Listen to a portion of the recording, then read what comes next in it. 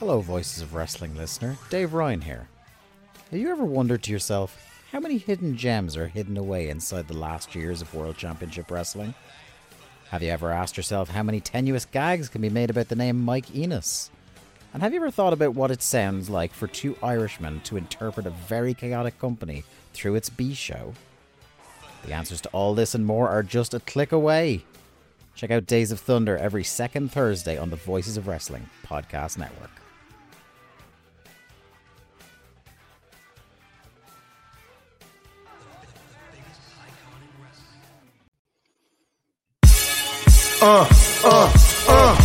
Competition starting to get thick, it's the click, so I hope you watch your A-game. A-man, no rain from the track when we unite and spit. This isn't A-game, better bring your A-game. Competition starting to get thick, it's the click, so I hope you watch your A-game. A-man, no rain from the track when we... And now it's the Mike and JD show, and I'm your host, Mike Gilbert, and I'm joined as always by JD, by God Oliva. How you doing, JD? I'm all right. I'm just constantly messing with my camera. I'm never happy with anything. I'm not pleased. I mean, I worked on my background. I was working here and I adjusted something. I grabbed something to eat.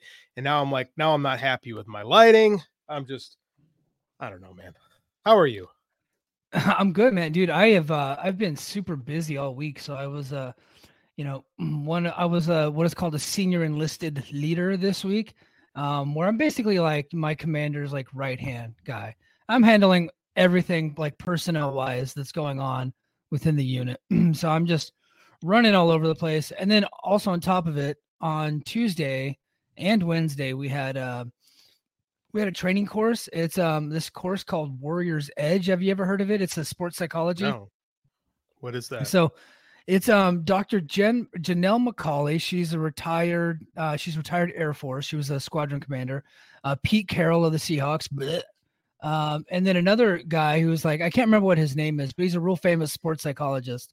And they invented this, training program where they kind of go into, they're starting to go into military units and teach sports psychology, but they're typically going into like football teams, basketball teams, college teams. One of our teachers was a lady named Nicole Davis. She was a member of the U.S. Women's National Volleyball team. She's a two-time medalist in London and I believe Beijing, she said, but she got silver medal both times, lost to Brazil apparently, but she's a big time volleyball player. And so and then recently got her doctorate in sports psychology. So we were doing that all day on Tuesday. And then we followed up with a little bit of extra, like a half day on Wednesday.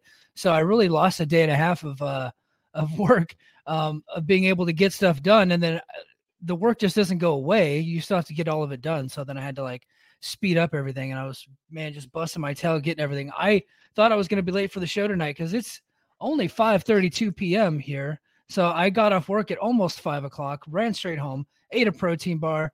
I opened a little Coke Z, and now I'm ready to get on to the show. Got a visitor here. If you can see, Astro has come, decided to pop in and visit the show. Astro the Wonder Dog is here. What's up, Astro? He says, I would like a piece of cheese. And I'm sorry, bud, I cannot give that to you today. So sorry.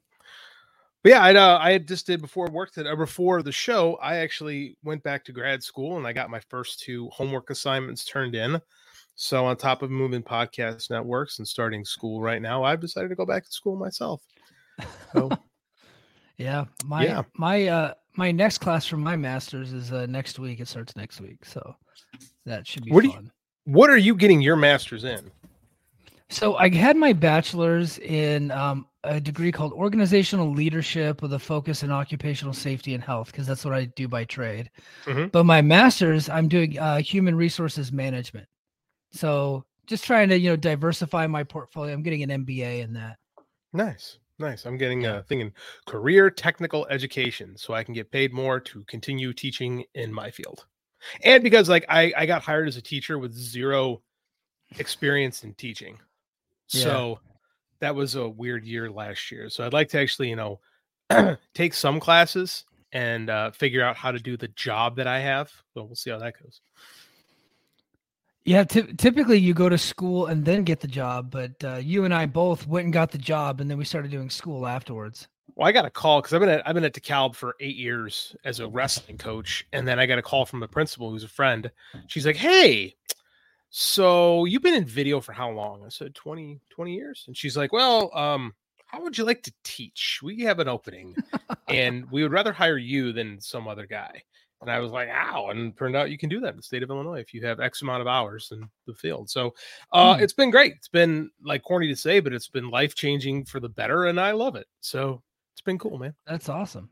That's awesome, Yeah. man. Man, Sometimes you get into your 40s and you go back and you find new purpose in life. And sometimes in your 40s, you find that everyone hates you at your job. yeah. Speaking of CM Punk, he,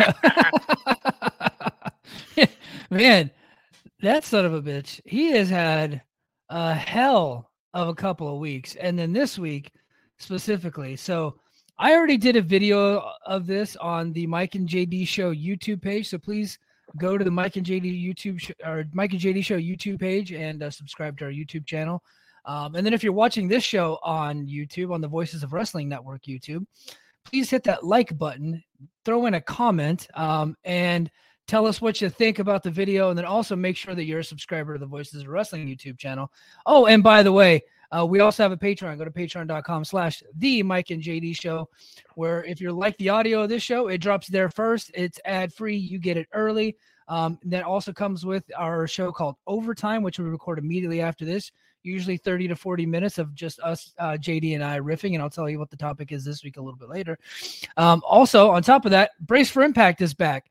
Every single week I do Brace for Impact. And the last 2 weeks, because Impact has had their premium live events the last 2 weeks, I have done special shows. So I've done the weekly podcast, plus I've done Multiverse United 2. And then this last week I did Emergence on top of that. And then JD, you have a new show. Go ahead and tell everybody about it. Yeah.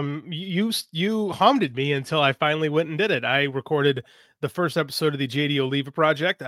Mike said that should be the name of your show. I said, that's a good one. And I talked about All In. I didn't give I can't do like a review, like a match by match, everybody does that. But I kind of talked about the general vibes coming out of the show. And then but I talked about Stephen King's book, Dr. Sleep, that I had just finished, and kind of talked about the movie and The Shining. And, that's actually the sequel book to The Shining. So that's kind of what you're going to get on my solo show. I'm going to talk like kind of like what I think is big picture wrestling stuff, like, character storytelling, those kind of things from a literary perspective. And then I'm going to talk about whatever nerd thing I'm into this week. And last week it was Stephen King. This week it might be Batman or something like that. I don't know. We'll see whatever happens next time I record. Yeah, man. JD Oliva Project, best new show on the network. We're dropping tons of content. JD also dropped 2 articles last week. I dropped an article this week. Voices of Wrestling asked me to write an article for them. So I submitted it, but I put it on Patreon first. So that way our audience is getting everything first. And it comes with the $5 subscription. So back to the news. I've said this before, but I'll be honest. I really did not want to talk about CM Punk this week because I feel like I feel like this man, not only has he dominated the news cycle, he has dominated our show for a long, long time. And I'm getting a little bit sick of it, but let's go ahead and recap for the folks that might have been living under a rock or they just like to hear the story over again. On Sunday at 0 hour at All In, the biggest show in AEW history, the single biggest ticket selling show in wrestling history ever. They beat all the WWE shows. These guys are the best, right? Jungle Boy or Jack Perry, whatever the hell you want to call him, he's got a match. He's wrestling Hook. He brings out some stupid little limo, and during the match, he pounds on the glass and said, "Oh look, it's real glass. Cry me a river." And then eventually Hook throws him through the glass. Right? Clearly, that was a shot at Punk, who a few weeks prior to that, or a couple months prior to that, they had gotten into kind of an altercation about Jungle Boy wanting to go through glass, yada yada yada. We rehashed this a couple weeks ago. Punk took exception to that. Punk's match with Joe is next. Jack Perry comes through the curtain. He's getting checked out by the medical staff. Punk then confronts him, says, "Hey, you got a problem with me?" And then after that, that's where things get a little fuzzy because there's so many different versions of the story. There's so many different bit players. Now today, we hear that they might have video footage of it that I don't know if we'll ever get to see the video footage of, but there might be some floating around there at some point. But there was an altercation there. They got into a fight. Jungle Boy was sent home, and CM Punk then proceeded to have an excellent match with Samoa Joe. And now it looks like both guys are suspended. And according to Nick Hausman, that they're both going to be missing All Out. Did I miss anything, JD? So according to CM Punk, they're going to be missing All Out, right? Yeah. Hausman source, aka CM Punk. AKA CM Punk. Yeah, this is wild. And like, I've been thinking about this for a bit now. This is where we're at with this Punk thing, is that even when the man has a good idea, like the good idea in this case being, hey, don't go through plate glass, right? Yeah. Plate glass is made from sand. It cuts people. It really, really hurts. Hollywood, you use crushed glass made from sugar. Doesn't hurt as much. Can hurt, can cut, but not quite as bad. We have gotten to the point where people hate Punk so much that they're like, good. How dare he tell Jack Perry not to maim himself? It's like, fuck that guy. He can't tell me I can't drink hydrochloric acid in front of people. Like, but at the same time, it's like, you did this to yourself, where now you've poisoned the well to the point where even good advice is going to be met with such vitriol. I can't see how this is sustainable. It's not sustainable. Yeah, you and I, we were never really the guys that piled onto Punk whenever Brawl Out happened last year. We never took his side, but I think we were sympathetic to him because we come from locker room culture where, meathead idiots tend to get into fights, and that's how things are settled sometimes. So we kind of sympathized with that, and we also sympathized with the fact that maybe he wanted to reconcile and come back to work, yada yada yada. So we were never really those guys. At the same time, now it's happened again. Yeah. Okay. One time could be, hey, that's an anomaly, right? He got into one fight in the locker room. Everybody got heated. This, a lot of it is because the leadership in that company is not very good. No. Right. Communication flow is not very good. And now they have like a toxic culture with some of their top stars. And so these things happen, and then it blows up, and then sometimes fights happen. They got suspended. He got stripped of the title. They brought him back. I thought that was appropriate punishment. Well, he comes back and nothing has changed. And he still thinks that he can get away with this stuff. And I know people want to take Punk's side on this. And trust me, there have been times where I wanted to take his side. Look, because Jungle Boy is a little twerp. Jungle Boy started it in this instance, right? But Jungle Boy didn't go get in Punk's face. Jungle Boy didn't do any of that stuff. What he did was be an idiot on TV, and I get that. I don't agree with what Jungle Boy did. CM Punk is not in control of what Jungle Boy does, right? CM Punk is in control of his actions, and his action or his reaction was to then go and confront the guy and then tell him, hey, I could kick your ass, right? And then all of a sudden now a fight starts, right? And that's the second instance that this has happened. So now we have a pattern, right? And he did this right in front of Tony Khan, whom he clearly doesn't have any respect for. And other than being a good human being and not being a narcissistic sociopath, why would you have any respect for him, right? Like normal people would have respect for him, but CM Punk ain't like that. He clearly has no respect for Tony Khan. If he did, he would have let Tony Khan handle the situation instead of then interjecting himself physically and starting a fight with this kid, who I think we can all agree is a little twerp. Yeah, and I agree. I think that our space specifically, like the wrestling media space, there's so many people that are on the anti-Punk side. As you and I remember one of our first casts here, someone goes, these guys are Punk guys. And you and I both kind of laughed about it because I think we've kind of taken a middle of the road approach to all this. You and I both said from jump that everyone is acting like a child.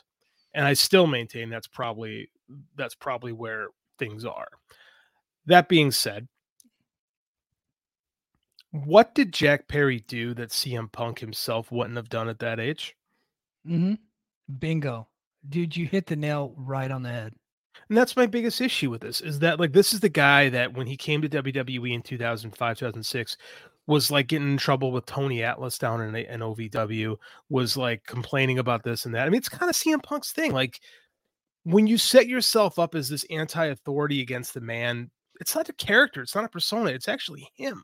That when you try to push yourself into these leadership positions, it's not a natural fit. right? And it's not like everybody hates him, but like he does rub a lot of people the wrong way. And like I agree, Jack Perry was being a complete tool, and probably needed someone to say something to him. Should that have been the guy right before the opening match of the biggest show in company history? Like, there's a time and a place to pop somebody in the mouth, and this is not one of them. And yes, there is a time and a place to pop people in the mouth. Like, if you've never, and this is the people who critique this stuff have never grown up inside locker rooms where guys will get mad at each other. Like I say, people want sports presentations in wrestling until people start acting like athletes, and then they get mad because they really don't want people. They want people to pretend to be athletes, right? We like the pretending of the stuff. We don't actually like people with athlete mentality. So that's my biggest beef with all this is like, everyone is so goddamn immature. And when you deal with professional athletes, they are immature for the most part. Like, this is part of dealing with egos. Like, Tony Khan and them should be a lot better at dealing with egos when they have a professional football team, they have professional soccer teams, but they apparently don't do a great job of those either. So this whole situation is completely overshadowed the biggest paid attendance audience in history. Ever. Like, they're big for pro wrestling. Yeah. And like, for all the bitching people did about how bad the build was, it's going to wind up being their second biggest pay-per-view. Like, but we're not talking about that. We're talking about how CM Punk had to get into a fight before the biggest match of his career. Like, I just don't get it, man. I just don't get how you can't go, I'll talk to this guy after the show. Right? You had to do it right then. You had to make a scene then. It's unbelievable. And part of me, conspiracy Mike, I am susceptible to conspiracies. You? Yeah. Get out of here. 60th anniversary of the Kennedy assassination, and we all know for a fact that there was more than one shooter, but we'll digress on that. We'll talk about that in November during the 60th anniversary. November's Patreon is going to be special. I'm going to tell you guys that right now. But so, part of me wonders, like, what if Jungle Boy, and I'm still going to call him Jungle Boy because I don't think he's acting like an adult in this situation. What if Jungle Boy knew exactly what he was doing? What if he knew that Punk would not resist? Maybe he was hoping that Punk wouldn't do it right before the pay-per-view is about to start, as he's walking to go have his match, to where they think that they might have to actually get another match out there, right, and redo the pyro and send Omega's match out next. Or I think there was a rumor that like FTR and the Young Bucks were actually going to open the show because they couldn't figure out if Punk was actually going to go out or not, because at one point he had quit the company. But what if he knew that something bad was going to happen, that would set Punk off, and he was like, I'll do it anyway. And if that's the case, then he was to be fired. But if he's antagonizing somebody, he didn't go physically attack somebody. Punk still did the most wrong, because the Punk is in control of his actions. There's no excuse for what he did. Jungle Boy's a twerp. You got to let that boss handle Jungle Boy. You're in your 40s. You've already been in trouble for this shit before. And now you're going around getting caught up in another fight. What a dumb. You know what I mean? He suffers from the worst case of inferiority complex, right? Or imposter syndrome, as we call it, right? And it's something that you see a lot in a lot of creatives, where you second guess yourself constantly, especially if you've been a success. A lot of times, like, I don't know if people realize, a lot of times big egos kind of come with big cases of imposter syndrome, where you're second guessing yourself constantly, right? It's not like especially like narcissistic people too. Like, you're always worried. You think the world is against you. And I think that defines CM Punk a lot. And I'm not going to, sort of psychologically evaluate the guy, but it seems this is the stuff that we can see. Right. And I think Jack Perry trying to quote unquote go into business for himself in this moment was terrible. Like, why would you do that? Just because you can? Like, that was stupid to jeopardize a big moment. And it was stupid of Punk to go fight him. And it's stupid of Tony Khan to not just sit there and man up and be a fucking leader. That's the biggest problem with all this, is this guy will not act like a leader, will not, like, you deal with young men, I deal with young men. This is what we do, is you sit these fuckers down and you say, hey man, time to grow up. It's time to grow up and act like this, and act like we're going to do something special, instead of just being idiots. And they cannot get out of their way with this stuff. And it's frustrating as a fan. Right, because it was a pretty good show. Despite everybody shitting on it going in, it wound up being a pretty good show with a main event that was, head scratching was that. Well, it was a little suspect. You know, I went through a situation recently where we had an issue with these two people, an officer and an enlisted person that had to work together, and they were just like oil and water, right? But they were afraid to. They would confront each other only at the wrong times. They were afraid to talk to each other to get to the bottom of the situation. So we had the supervisor documenting, like making notes of 6 months worth of frustration with the person that they worked with, and documenting all these things. And then finally, after 6 months, they were fed up with the behavior, right? And then so the supervisor sends the documents to me, had to write a memorandum for record detailing all this to do a counseling, right? To counsel the member. And it goes in their record, and it's called something called a quality force indicator. That's all military terminology. I'm not going to bore you guys with that. So he sends it to me to review it for him. And I kick it, and I read the thing, and I called him up, and this was a doctor. And I go, "Hey doc, you know, if you guys would have talked about this 6 months ago, you might not have 6 months worth of issues to put onto paper. You might have cleaned this stuff up 6 months ago." I was like, "Why don't we all just get in a room and figure this out? We're gonna keep all this on there, but I want all of us to sit down and talk this stuff out. You need to figure out. You need to be honest with what frustrates you. We'll give the member an opportunity to say what's frustrating them. The problem is you guys are not communicating to each other, and you're not setting your expectations clearly. You're not writing it down and then making them agree to it, or not making them, but you're not giving them the opportunity to agree to those expectations. So once you have all those set out, then it's up to them to oblige by those expectations once they're agreed upon, right?" Right. And this blew the guy's mind. He'd been in the military for over 20 years, and it blew his mind. Like, nobody ever told me to do that before. So I was like, cool. So we all get into a room. I just lost JD, so I'm just gonna keep talking. I think he'll be back in any minute. We all get into a room, and then we just hash the shit out. We just figured it out. JD's back. I got booted from the stream. I don't know what happened. You did. I think you just hit the wrong button. So we all just figured it out, and it was good to go. And now they can't be happier. They're not best friends. They ain't never gonna be. But everybody's operating at a high level. Well, that's the thing, is human optimum. When you go to work with people, you don't have to like them. Like, right? Like, I don't love everybody that teaches in my building. I avoid a lot of people because, like, I don't want to talk to them. Like, but that's fine. Like, we're there to get a job done. Right. And I think that especially with this company, because the vibe was so long, like it was like Jim Cornette called it, all friends wrestling. Yeah. Right. And then that's been the idea of what this place is. But that's not real life. And I think that the idea you can't get these people in a room right now. Right. They won't do it. Like, now you're talking the lawyers. Like, from what we've heard is Punk has tried supposedly to get into a room at this point, and the lawyers are like, no, we're not going to do that. So, I mean, now you've let stuff fester. And I don't know how it can be solved at the moment. I really don't. It might not be able to be fixed. No, because problems don't get better if you avoid them. They just don't. You have to deal with them. And Tony Khan has to deal with the problem. And according to reports, obviously we don't know the man. According to the reports, he has not done that clearly. And the problems are just getting worse.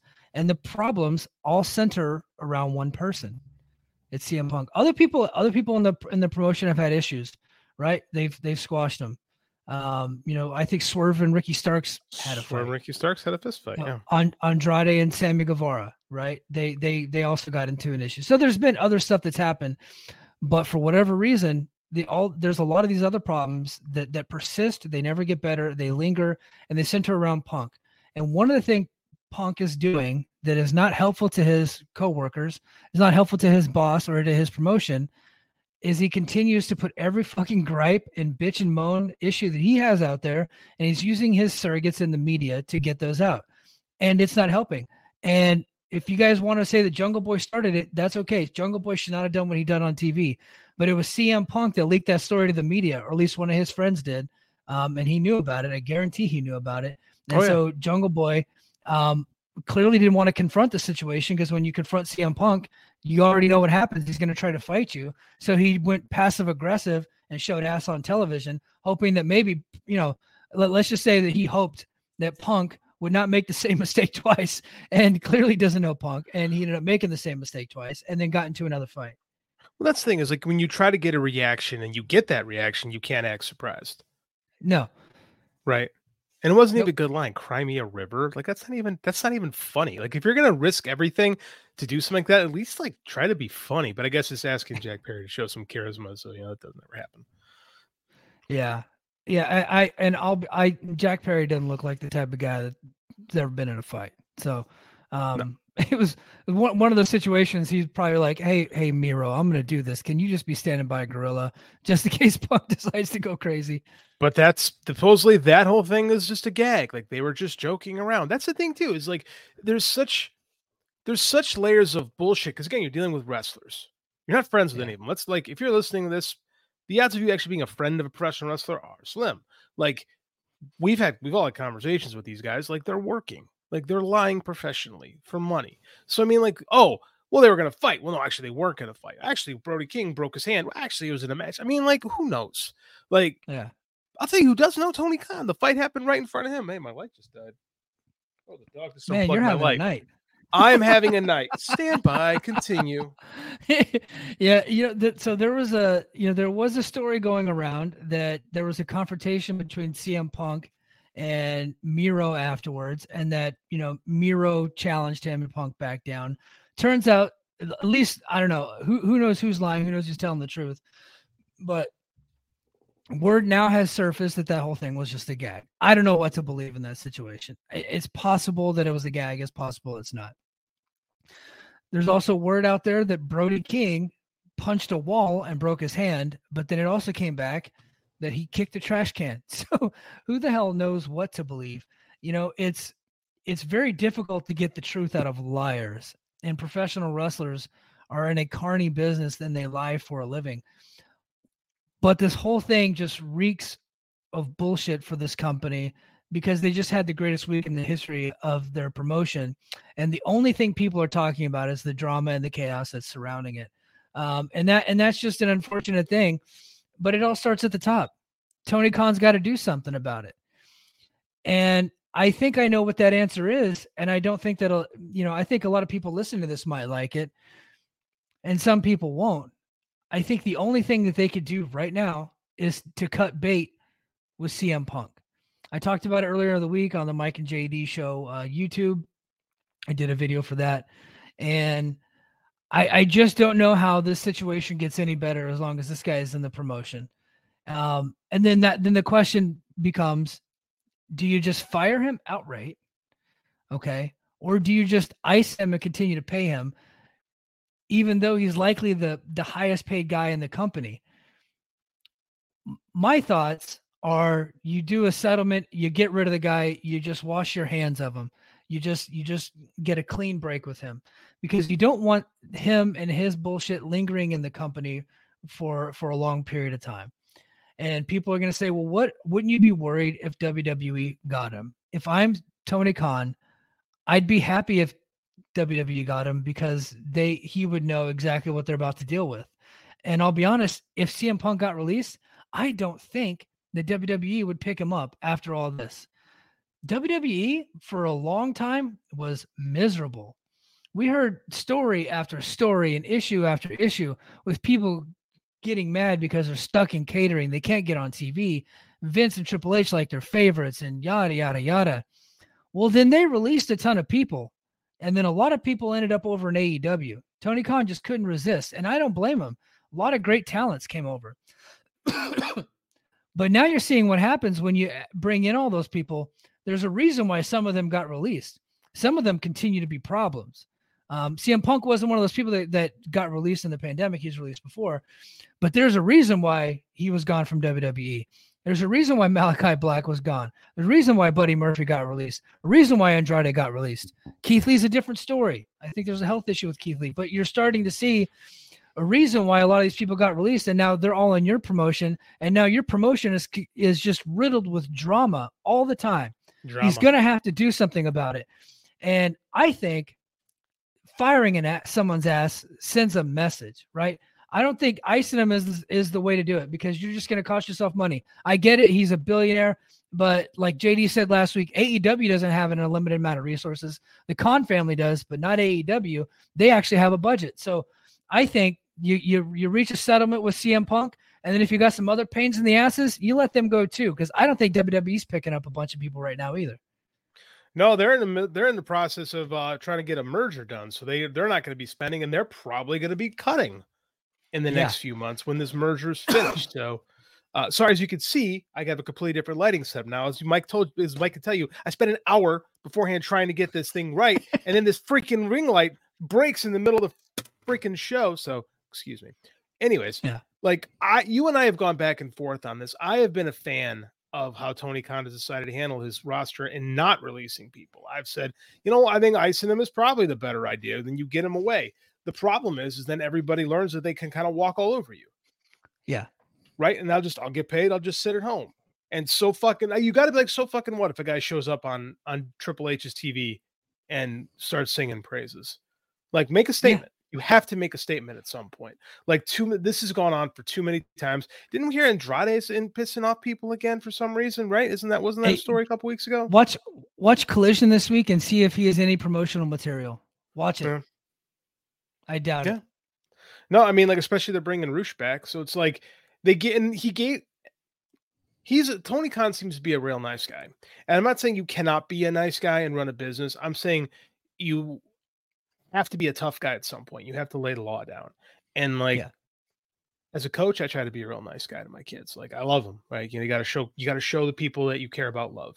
But you got to show them tough love. And I don't think we get the tough part enough, right? Yeah, he's not a tough guy, Tony Khan, but he can actually sit there and make a statement and just go, okay, you know what? You're done.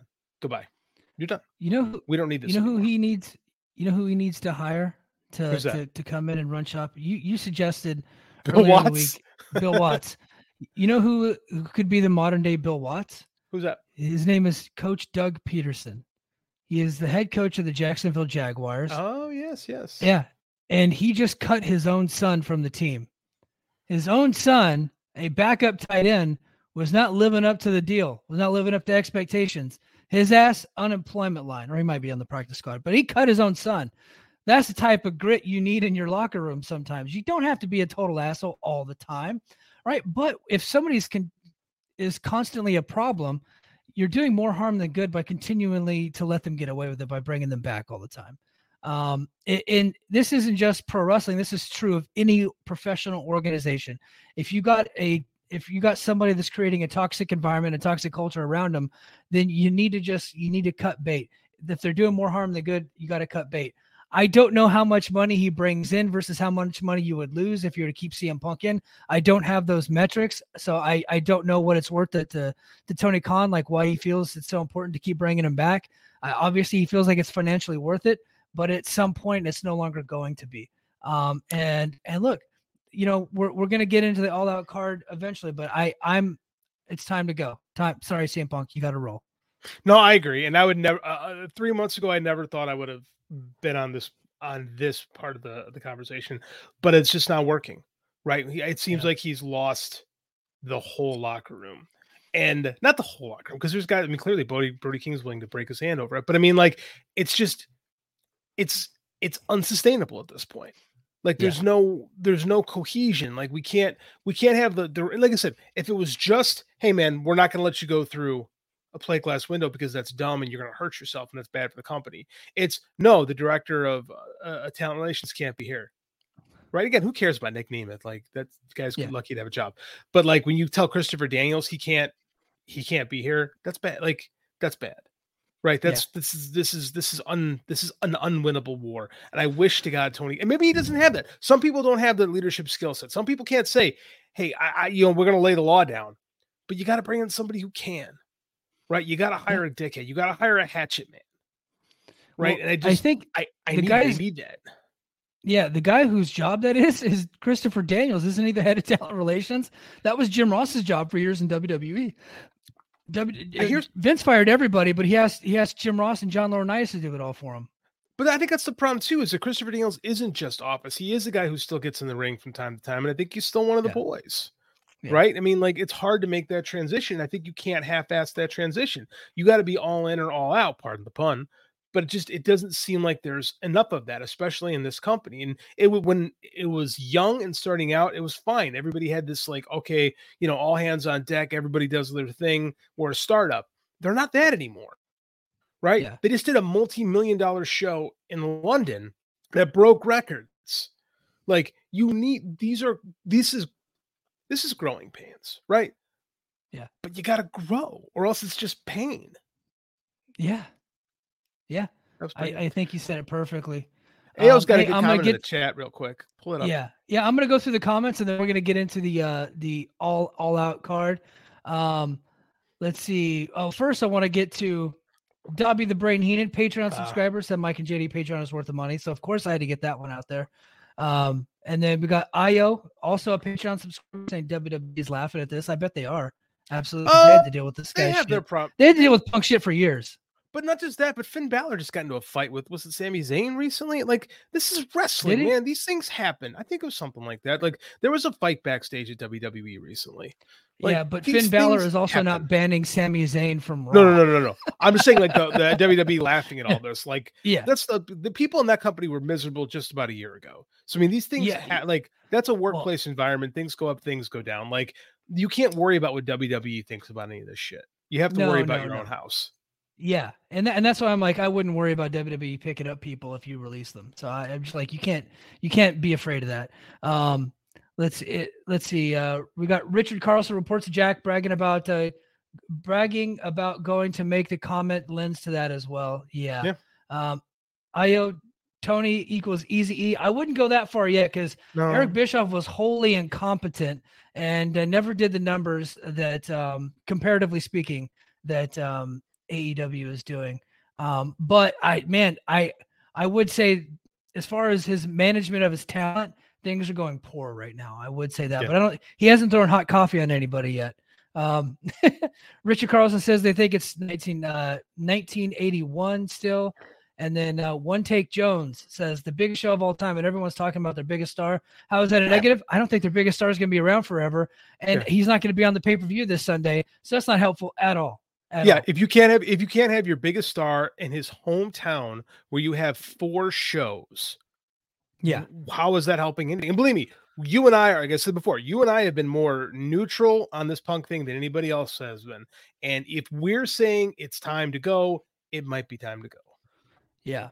And then Io, does Warner Media have a say with Punk? I think that's a very interesting comment. That is the question. That's what I wanted you to pull up. I don't know. With David Zaslav is also not a very good leader. If you're following what's going on in the WGA SAG strikes right now, he has made multiple comments about how Warner Media is saving money because of the strike.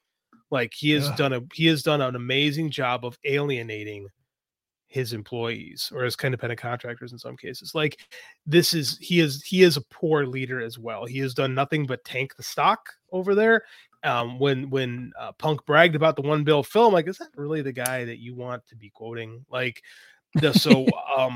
I don't know. They could very well be, hey, we're Punk or bust, because companies make bad decisions, especially Warner Brothers. I could do a whole hour on how much money Warner Brothers has wasted over the decades on unmade superhero movies, billions of dollars on movies that have never been actually made. So it's Warner DNA to make mistakes. So I don't know. I'll just say CNN Plus. They launched a streaming app for CNN and it died on day one. All Warner Brothers. Yeah, they have a history of making bad decisions. Richard also says probably wouldn't hurt to have a professional run their travel arrangements as opposed to Bryce Remsburg. Here's the thing. Bryce Remsburg is getting paid to do the job, so he is a professional. Yeah. That's the truth. He's just not doing a very good job, clearly. I mean, is he not doing a very good job? Clearly, because everybody else managed to find their way back to the hotels except for CM Punk, who made it sure to leak that he was excluded when was the case, right? Well, we did hear that it was the fan that had the picture that actually leaked it, but then CM Punk, of course, had to tell his buddies the context of everything and say, "Oh, well, they didn't pick me up from the airport." But and then I think Lavi Margolin actually had actually had the travel email telling everybody how to get to where they need to go. And maybe Punk just didn't read the email, which happens. Hey, look, it happens in my organization all the time. My airmen don't read half the shit I send them. So I have to send them the email. We have a group chat on WhatsApp. I send the information in the chat, and then I go and I talk to them in person just to make sure they got all the important information. So, but you know what? A rest in peace, Bob Ryder, a legendary travel arrangement guy in the history of professional wrestling. So they need to get their own version of Bob Ryder. That is a difficult job to do. For sure. And I went on a rant on our old network about a month ago over issues I was having with our travel department here. That is a difficult job to do, and people can be assholes. I know, because I was being one at one point to our travel people. So, but hey, dude, so just you're going to All Out on Sunday. I am. Before we get into the match by match, what are your overall thoughts on the card? How are you feeling going into All Out? I'm sorry. I love WCW for pluses and minuses, and that's a lot of what this company is, and that's kind of what I wanted. I wanted a new WCW, and I got it. Careful what you wish for. I feel like I'm going to see the Clash of the Champions. Yeah. I'm okay with that too, by the way. I don't think that's a terrible thing. I think that now I've said this before on our old network. I think you afford a mulligan here. You just did your biggest show ever. Mm-hmm. This is an experiment.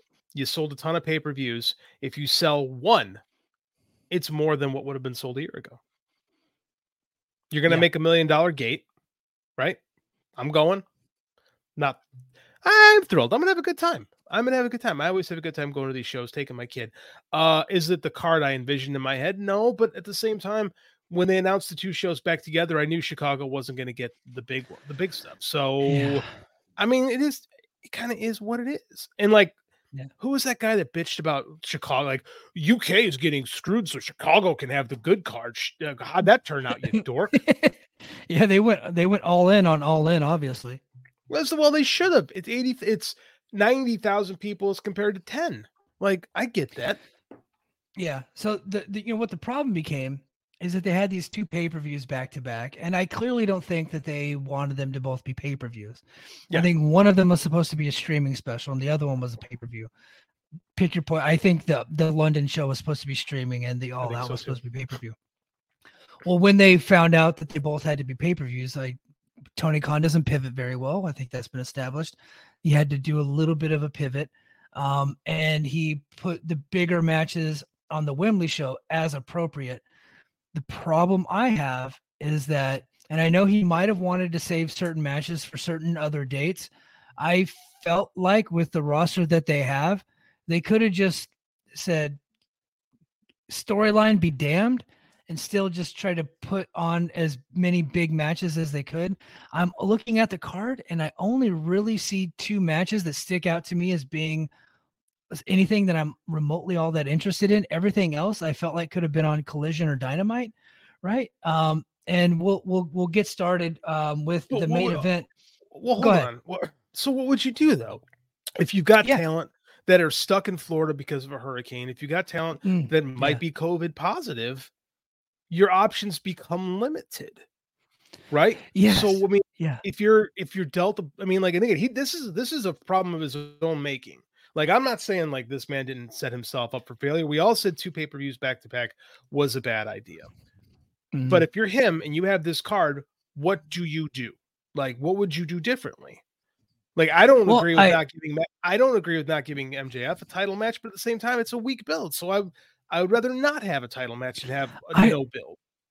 I would have had something on All In. They had a ton of matches. I would have tried to make one of them a number one contenders match for something.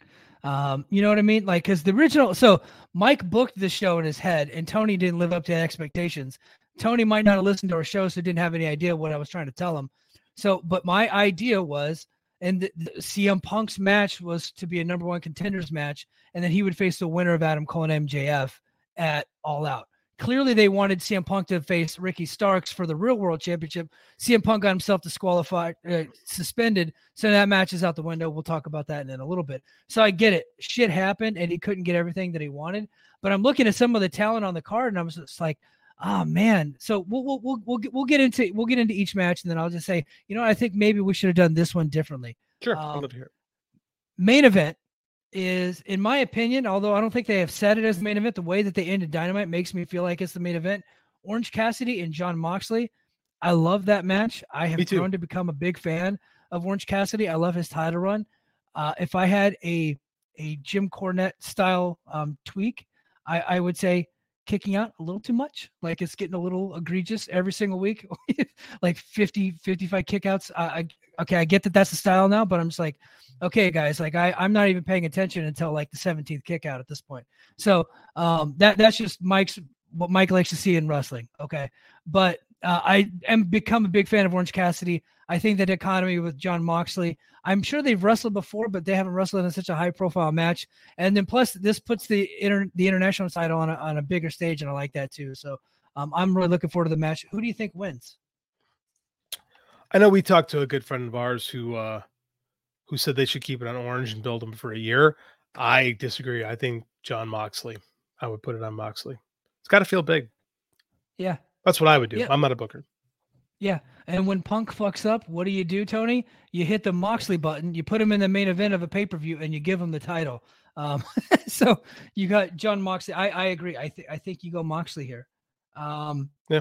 If you're a woman over 40 dealing with hot flashes, insomnia, brain fog, moodiness, or weight gain, you don't have to accept it as just another part of aging. The experts at MIDI Health know all these symptoms can be connected to the hormonal changes of menopause. And MIDI can help with safe, effective, FDA-approved solutions covered by insurance. 91% of MIDI patients get relief from symptoms within just 2 months. Book your virtual visit today at joinmidi.com. Chris Statlander versus Ruby Soho for the TBS title. What do you think? It's fine. They've been building it on TV. Like Statlander didn't have a match at the big show, and she's a champion. Like, I'm fine with it. Yeah. I'm thinking Statlander takes it. So, I'm predicting Statlander. Yeah, sure. Yeah. It's a preview show, JD. Stay with me, bud. I hate predicting. I hate predictions. I know. Statlander. We got to give the people what they want. Okay. Now, this match is going to be a spoiler. It's for the ROH tag team titles. It's Adam Cole and MJF versus spoiler, the Dork Order, John Silver and Alex Reynolds. Now, here I will relent and say you're right. There's tons of people and tons of teams, I should say, on this roster that would have been better. But let's be honest, this is going to be a shtick match. I can't believe it's not the Kingdom, quite frankly. But then again, it's only been a week. If this was a month later, I'd say it better be the Kingdom. But it's a week later, so somebody else is fine. But Dark Order, I mean, is this just a make good for them not being on Wembley? Maybe, but you know what? I don't care. They're lucky to have jobs. I wish they would have had MJF in a title match. But if they were like, nope, we absolutely refuse to have MJF in a title match, they could have done MJF versus Hangman, who at this point still isn't booked. He could show up later. They could have done a rematch with Adam Cole if they wanted to. They could have done a lot of different things. There's lots of great talent on this roster. They could have done something on Dynamite to create a number one contender, and then just shotgunned it, a big star, and then gave a guy a title match. But they're not doing that. They have the ROH tag team title. Because this is a pay-per-view and it's traditionally their biggest show of the year. I know All In is now the biggest show of the year, so this might make this one second or however they want to look at it. I would have went Young Bucks. I know they just lost to FDR, but you know what? MJF and Adam Cole just lost to FDR too. They got the ROH tag team title shot. It's a secondary title. I would have went Young Bucks. I would have had the Young Bucks win the stupid battle royal and done Young Bucks. I know they're booked later in the evening, but I'd have scrapped that whole bullshit match they're in and put Young Bucks versus MJF and Adam Cole. That's a marquee match. That's a big fucking match. Dark Order, nobody wants to see them on pay-per-view. I don't disagree in theory, but I'm going to say it's because it's a week later. I think you're giving stuff away. Right? I mean, like, there's no build. Like, there's no build. People are paying. People are paying for it. I don't disagree. People are paying for it, and you still got some tickets to sell. It's not sold out. You got some pay-per-views to sell, and yet you're giving it away. But MJF and Adam Cole are not going to be a tag team for that much longer. So but they're the most overactive the company right now. They are, but that's why you put them in the match of the Young Bucks. That's a marquee match. and beat the Bucks again. I don't They know if could. that's the move. The Bucks could win. The Bucks can No, win. I don't. Right? No. You figure it out. You book Yeah. your way out of it. But right now it's just kind of like it's a nothing match on a It pay-per-view. is a and nothing match. It is a and I'm nothing just- match. I feel like he's just kind of throwing in the towel on that. I don't know. That's the way I see it. Tony Khan does throw in the towel, feels like sometimes when things don't follow the plan. It really does feel like he just kind of slapdashes stuff. Like last year when they did the number one contenders battle royal, and people are like, why isn't Wardlow in there? And Wardlow cuts promo saying, well, I don't want the world title. What? Like, I'm with you. Yeah. All right. Samoa Joe versus Shane Taylor, a match that has been promoted on Ring of Honor television. I have not seen an ounce of ROH TV since Tony Khan bought it, except for the Me neither. pay-per-view. So I watched it for a month. I'm sure it's going to be a good match, though. I just don't think it's all that interesting, but it should be a good match. Like Samoa Joe's going to win, right? Yeah, 100%. I like Shane Taylor though. Yeah. Should we talk about this or should we leave this alone? Because you and I have heard some things. Talk about it, because I don't think I know what you're talking about right now. I might have missed something. We heard a rumor that this match, and this is a rumor, so this could be completely unfounded, that this match has been made to light a fire underneath the butt of Shane Taylor's former tag team partner. Oh, okay. Keith Lee. Story we have heard. Well, So I hope that it does that. So I don't know if there's truth to that, but that is the story we have heard, and it's a ballsy move to do that on a pay-per-view, but this is kind of playing off like an ROH pay-per-view anyway, so I don't know, maybe it's the way to go. I don't know. Yeah, I'm sure the match will be fine. I don't do match by match recaps for it, so unless it's like blow away, I don't know that I'm gonna actually catch it. So I'll wait to see your review of that match, JD, before I take a look at it. Next up, we got Bullet Club Gold versus FTR and the Young Bucks in an 8-man tag. I personally hate 8-man tags, but it could be very good. Tell me you hated the Survivor Series and all those classic matches. Yeah, there was facetious. one. I think there was one that I liked. It was an elimination match early, and then we'll talk about one on Overtime a little bit later that I actually really liked. But for the most part, not a big fan of 8-man tags. No, I agree. This feels like a collision match. Yeah. Who you got winning? Bullet Club Gold. Yeah. Why not give him the dub? Kenny Omega versus Takeshita. This is the other match that I actually really care about. I really want to see this match. Some people are complaining that it's not a great build. Look, there's no stakes involved, but there's heat to me. I don't know. I think it's an important match. So, and I think, and I think Takeshita should win. This is the most well-built match in the card. We've been building this in some way or form for over a year, right? For the first time Takeshita was in. So yeah, I think this has the most stakes of any non-title match. And I love this. And I hope Takeshita goes over, but I think Kenny will go over.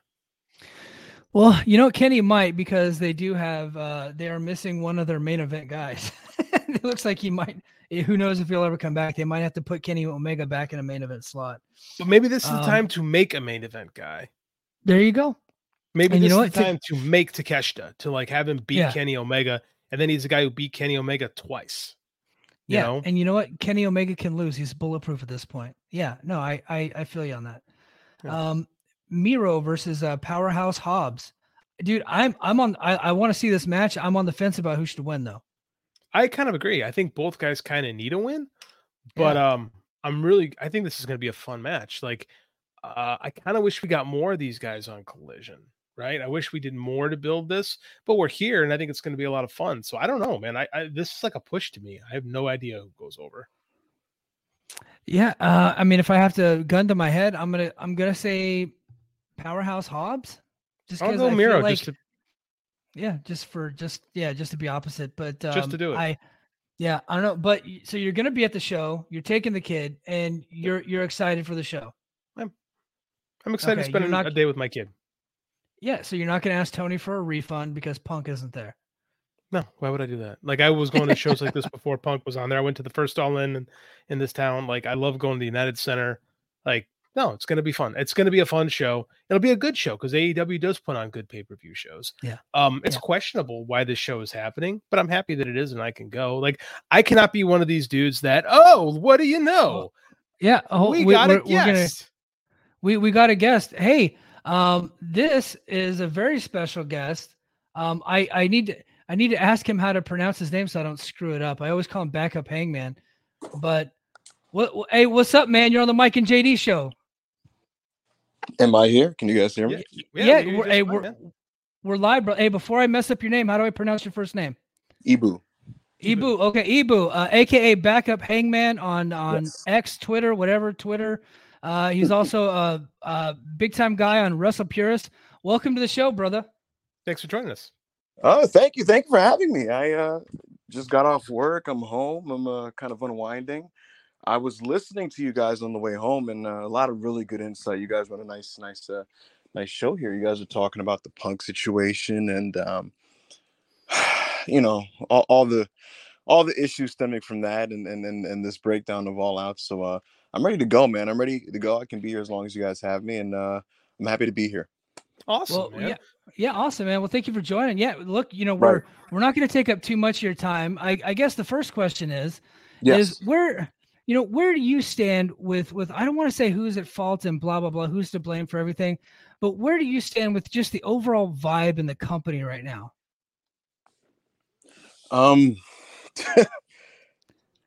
It's tough, man. I had a rant that kind of made the rounds on Twitter a day or two ago about this whole thing. Yeah, I saw. Yeah, here's the thing. I said this on my show 2 Mondays ago, and that's that there's one core situation here that is, at least on a tangential level, causing most of the related problems happening, and that's the CM Punk and Elite issue, their beef. The bottom line is, until that gets solved, it's just going to create another string of issues. And quite frankly, because it's not going to get solved, and because there's no efforts on a managerial level to facilitate, to set up a meeting, to then maybe, rectify some of these problems are just going to continue to persist. CM Punk's not going to get fired for this, guys. This Jungle Boy situation, he's not getting fired for it. He will be back. I don't know when. Could be All Out, genuinely could be. He could come back at All Out. He could come back in a few weeks. But the bottom line is, he's not getting fired for it. He's going to stay, right? So I'll ask you guys a question. As far as we know, aren't the pay-per-view shows where Collision and Dynamite guys are all there under the same roof? Because that's how they've been doing it so far. And it's just one of those things where what the cycle is. You know what the cycle is. Someone says something. Punk sees a passive-aggressive tweet somebody makes. He takes exception to it. He keeps it. He files it in his brain. People say stuff back and forth. They talk to their reporter of choice to communicate through the media. It plays out in front of all the fans, who then witness, these conflicting, contradictory reports on a day-long news cycle. It's a back and forth. It's a mess. And then the next time that these guys are all under the same roof, CM Punk, because he's not somebody who's going to let these things, fly by him, is going to confront these people. And then a situation is going to happen. And that's just how it is. And it's going to continue that way, because the way I look at it, guys, is just CM Punk is who he is. His opposition, so to speak, are who they are. And this is how the company this is the environment that the company allowed to exist. And so it's just going to persist until action is taken to change the culture from that standpoint. And at the top, Tony Khan has a personal affinity for CM Punk. He loves Phil. He loves him as a person, and he loves him as a performer. And you're going to tell me that doesn't play a part in how, how this situation is played out? Of course it has. Quite frankly, I said this on my show as well. the reason why the CM Punk and AEW relationship has sustained even past all these controversies and even past the fact that there are many talents that are not fond of Phil and would rather he not be there. The reason why it's kind of powered through that is because CM Punk and Tony Khan are thick as thieves, you know, and because of that, it's like that other shit surrounding doesn't matter. You know what I mean? So, yeah, do you Yes. not buy the Wade Keller report that came out earlier this week that maybe there was a rift in that relationship? Rift, no. The blow up probably happened 100%. Okay. Tony Khan is thicker skinned than maybe some people would imagine. Would not surprise me if CM Punk screamed at him and said, you know, things along the lines of "I hate this place and this is a mess and get this shit together" and so on and so forth. Probably happened. But knowing what I know of Tony Khan, right? His reaction is, "I'm sorry, my other phone is buzzing. It's all good, man. It's probably coming through on stream. I'm so sorry." Yeah. No, Um, you're cool. You're cool, dude. Right. So, look, knowing what I know of Tony Khan, you know what his reaction was to that? Probably, most likely. He most likely probably nodded his head, maybe even made concessions and agreed with some of the issues Phil was raising. Probably wasn't, you know, obviously pleased with the fact that he's being screamed at. But likely just no sold it and then just kind of walked right back, compartmentalized, and went right back to running the show. And as Wade said, and other outlets I think have kind of reported this. Look, the bottom line is this: when people are suspended in AEW, you have minimal contact with top brass. It's just how they conduct things there when they do investigations, right? Yeah. And so as a result, CM Punk isn't having the regular contact that he usually has with Tony, which is when there's an issue and just in general, they text all the time, you know. And in this case, he's not having that contact with Tony. But what I'd imagine, and this belief was then reinforced by the things he said in the media call he had this morning. I'd imagine that Tony is working tirelessly to exhaust every resource he has to be able to speed up this investigation process and get Phil back on as quick as possible if he could make the Chicago date on Sunday. And if he can't, then maybe they could then slow down with things and just take it as it comes. But if you put a gun to his head and asked him, like, truthfully, like, what do you want to happen? He'd probably say, "I want Phil to make Chicago so that they can do the match with Ricky Starks." So what are my thoughts on the overall situation? I mean, look, again, this is the precedent established in the company. These people are who they are. They react to situations the way they react. And, you know, Jungle Boy felt comfortable enough to take the shot that he did. Phil is like, all right, then this means I have to punch him. It played out in front of Tony Khan. And there you go. People don't, you know, this is the situation. It's just not going to change. And again, I said this 2 weeks ago. Until at its absolute core, the core issue is rectified, this is just going to continue to repeat. And it's not. Again, another thing. I can tell you guys this. There were overtures made and efforts made to organize a CM Punk Elite meeting a few weeks ago. And it briefly seemed like that was going to happen, but ultimately it did not. And at this point in time, I don't think it is just going to happen. And this is obviously a source of frustration for CM Punk. And this is not me. Here's where I start. Like, I'm just going to make this clear now. From here on, I am now interpreting and speculating based off not, you know, information I have in front of me, right? That is definitely the reality that he will not be able to work those top stars. Absolutely contributes to mounting frustrations that are causing him to lash out in other ways like the Hangman shot after the Collision episode, right? Or, you know, whatever other thing, like Jungle Boy fighting Jungle Boy. So this is just the situation we have in front of us. If you ask me, JD and Mike,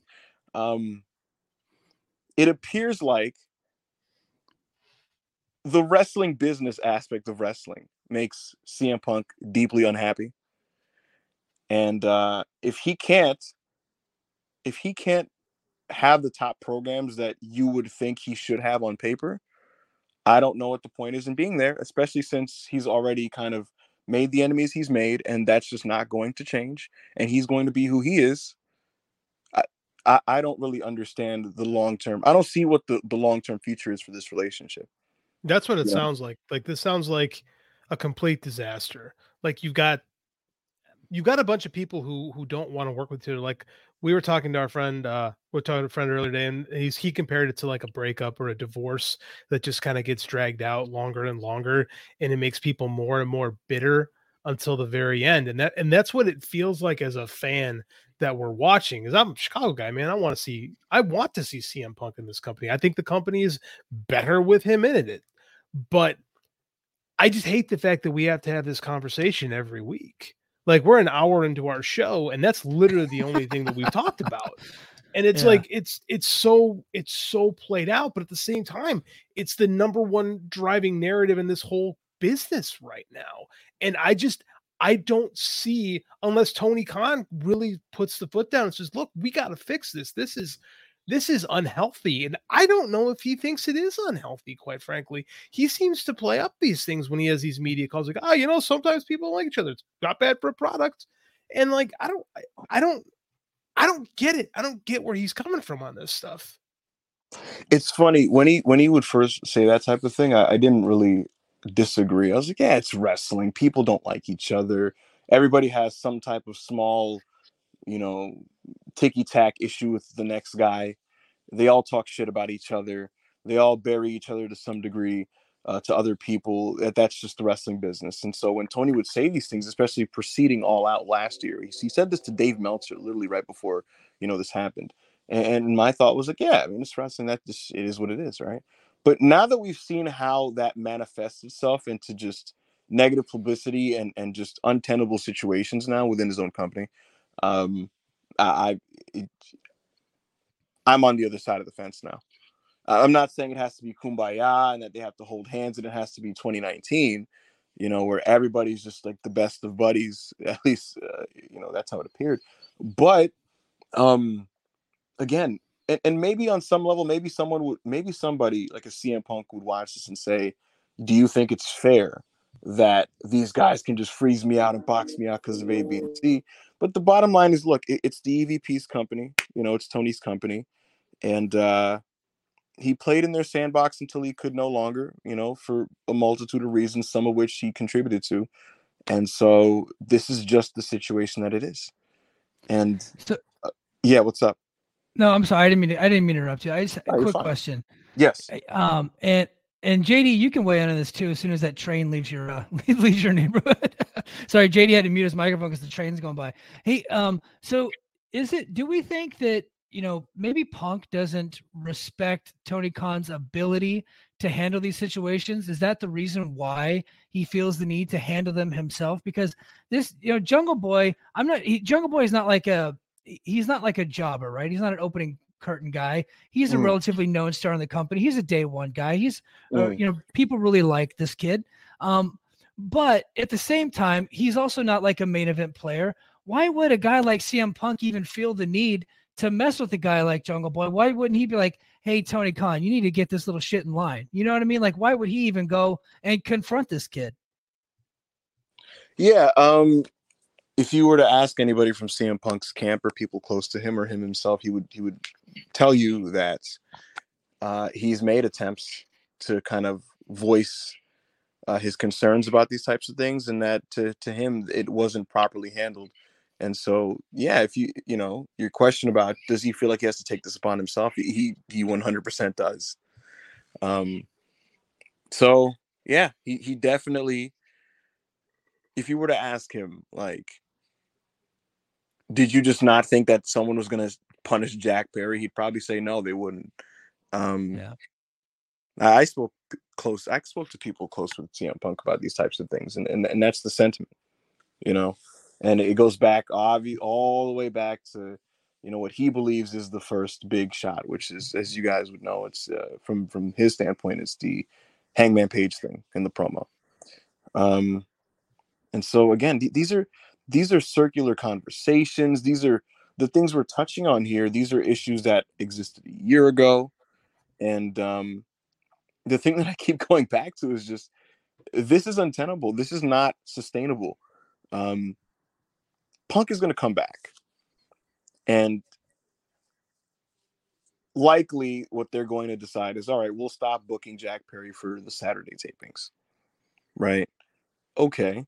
And then he does some collisions, and it'll be fine and quiet for a few weeks. And then what? A pay-per-view happens, everybody's in the same roof again. He'll probably try to find an elite member to talk to them, to force his way through a meeting. It still just won't happen. And like I said, a Dark Order member is going to like a negative Punk tweet, and he'll see it. Or, like what? It sounds funny, but this is how this shit goes. Fucking, I don't know. Nakazawa is going to just like tweet like, what a fraud, and he'll find that. That's how it is. So I wish I could get Tony in a room and be like, what's the long-term vision here? I think one of the other unfortunate things about this is, for me as a fan, right? I actually don't really give a shit if wrestlers are beefing with each other behind the scenes, as long as like my on-screen product is good. Me neither. Same. I agree. Yep. But this has affected the quality of AEW's product, even if indirectly, because the idea was Collision is going to be the best of the Punk vortex of AEW, and Dynamite would be the best of everything else. And you'd get, the different mixes in their full unfiltered form, and it'd be great. And we saw flashes of this. I mean, there's been some Collision episodes that I think have been excellent. But ultimately, broadly speaking, when I think about it and just how I feel when I watch the TV, I don't feel like I'm getting the best of both worlds. I feel like I'm getting diminishing returns of AEW's product. I agree. I think the last couple of weeks of TV have not been great on either side. No. Right? Collision by its own existence has to be the better show, because why is it there? Right? It has to go above and beyond, because it will never get the Dynamite ratings, and it has to be, just to justify its existence, it has to go above and beyond. And I feel like we rotate through the same 7-8 wrestlers every week doing different things. Whereas Dynamite, it feels like both products are stuck in the mud, like you say, and it's all stemming from this toxicity, and it just, we're stuck. What do we do? That's what I'm saying. And so it's like, all right, so they're not going to settle this issue. They're going to both be in their little orbits. The TV suffers because it's almost like, spinning its wheels on each side. And I almost feel like AEW used to benefit from being the buffet, from being the variety show, from being the show that gave you a piece of this and a piece of that and a piece of this. You tune into a Dynamite from 2021 or 2022, and Punk and Max are doing a Crockett angle, and then the very next segment you're getting a trios match that would fit at a PWG show. And I love that personally, because I like different types of wrestling, and so the variety was great. But being inundated with the same kind of direction, it doesn't work for me the way it's being done on TV right now. And there's just this looming, overarching feeling when I watch it, that I'm watching a compromise. This is a compromise. This isn't like a thing that they're doing of their own volition, a thing that they're doing because they think it's best. You can feel that this is that we're watching a situation play out right before you because it has to be that way. And I don't love it. So again, the idea that Punk doesn't like the Young Bucks and the Young Bucks hate his fucking guts, before it was like whatever. I mean, it sucks that they're not going to wrestle each other, but these people aren't I don't fucking have dinner with these individuals, so it doesn't matter to me. I'm a wrestling fan, right? But now it is affecting these products. And that's where it's like, all right, what are we doing here? The shows are worse, and it's a mess backstage. And I didn't even get into the fact of how talent are feeling about this, because I spoke to top level talent in AEW after the situation, and people within the promotion, and it wasn't even I think the saddest thing was it wasn't even like a pure sentiment of fuck Phil or fuck Jack Perry. It was more like fuck this, that this happened. Yeah. We just did when Sean's reporting on this was dead on, in that the big feeling was just man, we just did Wembley and this is what we're talking about. And they pointed the blame in every direction. That was the feeling yeah, the culture is why this happened this way. Yeah, Jack Perry was wrong for his shot. oh man, why did Phil overreact and feel the need to fight him? All these things were feelings expressed to me concurrently, you know. So it's a shame. Oh, so it feels like when you're a kid and you go visit a buddy's house and his parents are getting a divorce and everything is all awkward and you can't, but you're too young to really kind of process this. All you know is that something feels off. And that's the vibe I get watching the shows lately. I find myself playing with my phone more often than anything right now, watching Dynamite and Collision. And it bums me out because it makes this not fun. I hate that this has become what our shows are. Right. It's just that we're, constantly combing through Twitter, looking for what might be a passive aggressive remark, debating, whether or not these guys could win in a fight. And it's so stupid. Because who gives a shit? Here's the thing. First of all, when Dynamite was, firing on all cylinders, you'd watch the show, you'd be energized, you'd be thinking about like next week's show for the next 7 days. There'd be so much. There was so much there when it comes to just depth of content that like there was so much to kind of break down and talk about. I find myself thinking about AEW actively on the off days and all that kind of thing. I was fucking itching like a crack fiend. And now it's like I watch it and then I finish it and I'm like, that was cool. And I don't find myself like itching for televised AEW content until it comes. And then when it comes, I watch it out of habit. And like more often than not, it's not a terrible show. I mean, there's a lot of good wrestling because the roster is phenomenal, but it's just not the same in that respect. And then again, I go on my shows or I, read through social media and like the conversations aren't about the first and foremost front page conversations aren't like, oh man, what did you guys think about like this booking decision or where they're going with this pay-per-view and this angle? No, it's the morning's report on what happened backstage or this plan or that thing or this thing that fell through or this guy who doesn't want to do this with that guy. And I used to dread like being on the shows like a year ago, right? When this was just early, like stuff starting to linger and fester, I used to like roll my eyes. Oh, I got to fucking talk about the news for 10 minutes before I can just break down like this match I really like. And now that's all the shit it's about. Everybody's show is just about the bullshit before the TV. And it's like, I got to talk about that exhausting conversation. Then I got to talk about a show that didn't really move me that much. So yeah, I hate to be a downer, but that's just kind of, that's just kind of where I'm at with it right now. That's reality. When we had our Impact show, like I would go out of my way to try to work in some AEW talk back then because the shows were so interesting and there was so much cool stuff going on from wrestling and from a storytelling aspect. And now that it's like 1997 and it's not the good part about 1987. Yeah, Eva spitting truths. Yeah, I agree with that. Appreciate that. Yeah, I got a good question, and I will say this is a good question. Considering that you have contacts within the Punk camp and you seem to be friendly with some of the people that he knows, is having a Twitter name of Backup Hangman the best idea considering all the stuff that's going on in AEW? I don't give a shit. I have expressed to the Punk. Like, here's the thing about it, right? So here's a misconception, and I'll happily point it out here because I'd imagine maybe even people of your guys' audience might think this, but me having so-called contacts with the Punk camp, so to speak, right?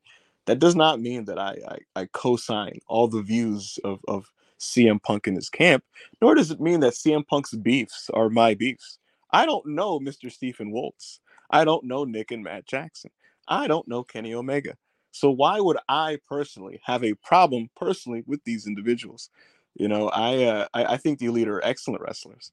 And Hangman Page is half of my namesake because when I made my wrestling Twitter account 2.5 years ago, Hangman Page is one of the best wrestling baby faces in the fucking world. And so that's kind of where that came from. And no, this was never brought up. And I have expressed to this camp that I think the Elite are great wrestlers, and it's not a problem because it shouldn't be a problem because I'm a grown man and I'm allowed to enjoy any wrestler that I want. You damn right. And I was just busting balls. I just no. You were. Here's the thing. You were, but yeah. I saw the opportunity to just kind of put that out there. Because I do see that though. I do see people assume that when you come into contact with various camps or this or that, because this is such a polarizing issue, right? Yeah. Everything has to be so segmented and like, oh man, he talks to these people, that means this, or he talks to them and that means that. he's a big fan of this guy, so that means he feels this way. And in some cases, for maybe the the freakazoids on social media, it's that way. A lot of the hardcore CM Punk superfans automatically have to be these Cornette adjacent, maniacs that hate the Elite or hate this or hate that. CM Punk is my favorite active wrestler from a fan perspective. But that doesn't mean that I have to now, just assume every CM Punk a based opinion or this and that. So that's kind of the thing with that. No, it's awesome, and I'm glad that you clarified that, because I have seen some of that stuff online, and I'm just like, Ibu sounds like he's just like a normal dude. Like I don't think he's taking sides one way or the other. You just happen to have a lot of information on one of the sides. I swear to God, it's so funny. I am. The other thing is, because of this, I think people let out their Punk-based frustrations at me specifically. And I'm like, oh my God.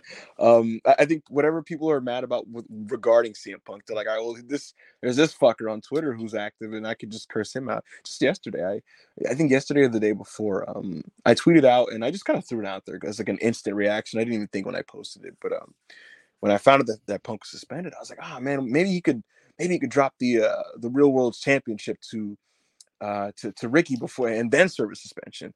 And someone was just kind of like, for him to drop a championship, it has to be a real championship first, you bell end. And I was just kind of like, I don't know. I was like, miss, I don't know you. You don't know me. Why do you feel so comfortable with insulting somebody that you do not know? And why does his opinion make me a bell end? And then my response was to get blocked. And I was like, man, what's going on here? Because I don't know. I'd like to explain to that person that none of these belts are real and nobody actually wins these matches. Like, relax, guys. Right, but that's the thing. This is such a polarizing situation that everybody's turned up about it. Everybody's so passionate about it, and everybody's so it seems like stressed or something. Like the animosity, but like that people are exhibiting towards each other because of maybe differences of opinion or perspective on this CM Punk Elite beef. I think part of that is also why I would like this to just fucking go away, because my God. I personally do not base my friendships online regarding wrestling over your stance on CM Punk with AEW, and Brawl Out.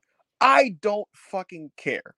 In fact, JD and Mike, a lot of my colleagues on Wrestle Purist can't fucking stand CM Punk. They actively hate the guy, and they think that he's the biggest issue in AEW. He's the guy that needs to go away. He's the cancer that's infecting the entire promotion, right? You know what my opinion on that is? I don't give a shit. It doesn't matter. I have real world problems. I have a job. I have bills to pay. I don't fucking care, But what I see as just a bigger trend is, this is affecting people's relationships and how they interact with each other and all this and that. And it goes to show you how polarizing of a problem it is. It's affected wrestling discourse. It's affected AEW internally. It's affected the product. It's affected how fun wrestling is to discuss online. I guess I covered that with discourse, but still, like,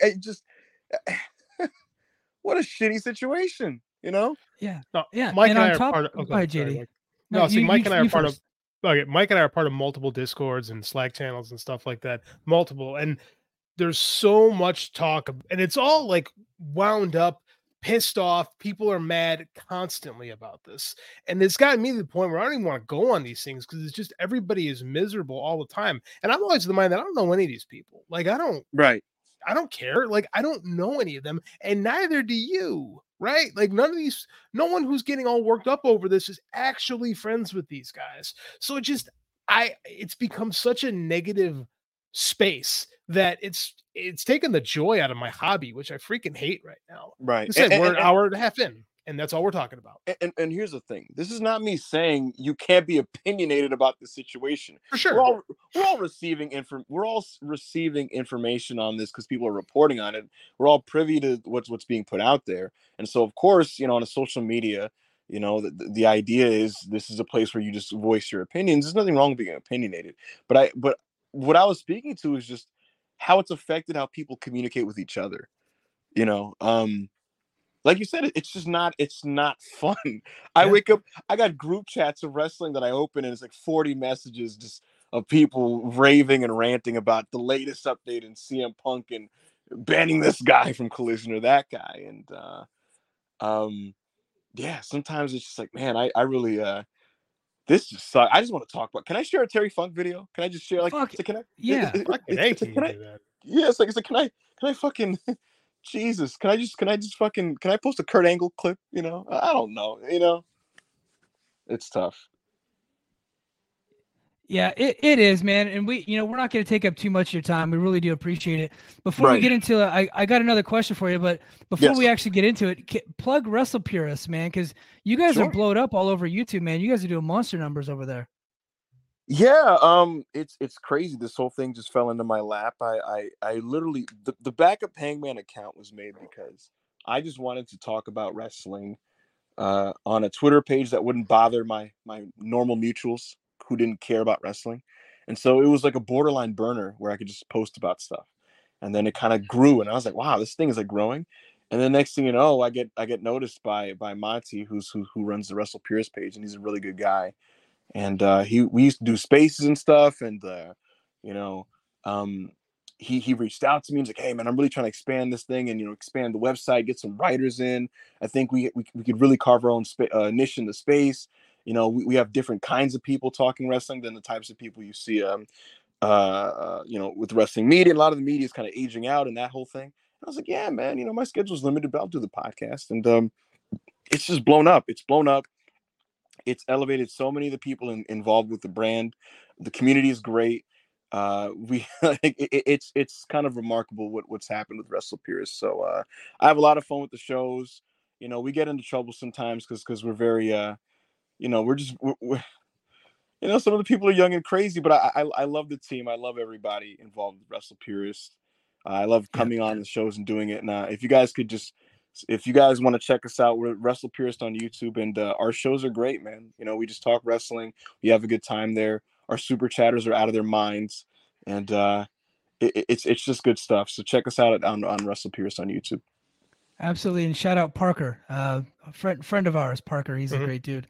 Yeah, Parker's a great guy, man. Hosts a Dumb Guy Live.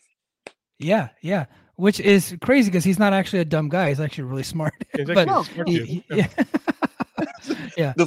Oh my God, here's a quick one. Someone once replied to one of our tweets advertising Dumb Guy Live, and he was like, yeah, I never check this show out because it seems like I'm not really interested in dumb conversation. And he had to reply like it's just a name, it's just a name. Yeah. I got one last question for you. Right. So we started this show. The original show was called Brace for Impact, and it was an Impact Wrestling podcast. That's a great name. Thank you. And it still exists. Go to patreon.com/the Mike and JD Show. That show still exists, but it has turned into the Mike and JD Show for the most part now. But while we had that podcast, you were put up on trial for liking some of the matches that were happening in Impact. Is that correct? You remember this? Dude, that's how I first discovered you, bro. I had an Impact podcast. So if I would see somebody complimenting Impact, I would take notice, and then all of a sudden you got put on the trial of your life on Twitter. Yeah. I think Daniel Garcia was involved with that. How did that go? How did that come about, and how did that end up? Yeah, I committed the mortal sin of enjoying a match from Impact. It was a trying time in my life. I was confused. Just was in a weird headspace. Started to watch some more Impact. Liked what I saw, and decided to voice it, which was one of the bigger crimes you can make on wrestling Twitter. And the powers that be, the judicial powers that ran wrestling Twitter, decided to put me on trial. And I'd like to say that legally I was cleared of all charges. It was a tough fight. Garcia didn't help my case at all. He thought I was guilty. But I made it out. I made it out in one piece, and I'm glad for it. I'm happy for it. I'm sobered up now. But yeah, there was a time when I was live tweeting some Impact, and that was an interesting period in my life. Yeah. Yeah. So if Will Ospreay wrestles Speedball at Bound for Glory in October, are you going to get put back on trial? Because that match sounds fucking awesome if it happens. I think that the public respects Will Ospreay's wrestling ability enough to give me a pass on that one. Okay, I would hope so. I would hope so. Right. JD, you got any more questions for Ibu, man? This has been a lot of fun. It has been a lot of fun. I'm glad you're able to join us tonight. This is this is a crazy time. And like I said, I hate that we have to do this, but I'm really glad you were able to come on with us and just talk about the situation from a different perspective. Because I think we hear in our circles, we hear so much from the other side that I think it's nice just to have different voice. Yeah. And you know, I don't think we're either of us, like any of us, are off on the broad point that like this is still an issue that needs to be taken care of, and if not, it's never going to get better. But again, it is a different angle me popping on here, and I'm more than comfortable doing so, and I never have a problem explaining my perspective to people, because I think when people hear other people articulate how they feel about something, or just kind of come into a space and explain themselves, I think it's much more productive than interpreting what you think of a guy based off just their Twitter posts. You know what I mean? Yeah. Mm-hmm. And so, yeah, you know, I'm just a normal, innocuous guy who, you know, this is just where I'm at with all this stuff. So I'm glad you guys gave me the platform to voice those perspectives and opinions and explain myself. And I had a lot of fun here. So yeah. Thank you. No, well, thank you. Invite, man. Thank you. And congrats on all the success with the Twitter account and with Wrestle Purist. You guys are killing it over there. And you're a friend of the show now. You're welcome anytime, brother. Thank you so much for being on. Appreciate you guys. Thank you guys so much. Follow me at Backup Hangman. And I might swing by another time or two. Thank you guys so much. Appreciate it. Thank you. Absolutely. Take care. All right. All right, guys, that was Ibu of Wrestle Purist. Thank you to all the people that Ibu brought in watching us live. Yeah, definitely we really do appreciate it. I actually had a couple more stories to talk about, but we went way over time. JD and I have to get to overtime with Mike and JD. So if you want to check that out, head over to patreon.com/the Mike and JD show. Thank you to Ibu. Make sure you like this video, comment on this video, and subscribe to the Voices of Wrestling YouTube channel. And also head over to the Mike and JD Show YouTube account, where we're going to be clipping a lot of this stuff. Brace for Impact is there, and all of the other stuff that we're doing outside of the Voices of Wrestling Network will be on our YouTube channel. So thanks again, everybody, and until next week, mahalo. Do you like wrestling trivia? Then check out the 5-Star Match Game, the Pro Wrestling Quiz Show. I'm Joe Gagne, and every episode, I grill 3 contestants with 5 rounds of power-packed wrestling trivia. We have over 30 evergreen episodes in the archives covering WWE, AEW, Japan, Mexico, and much, much, much, much more. Play along at home and check it out today.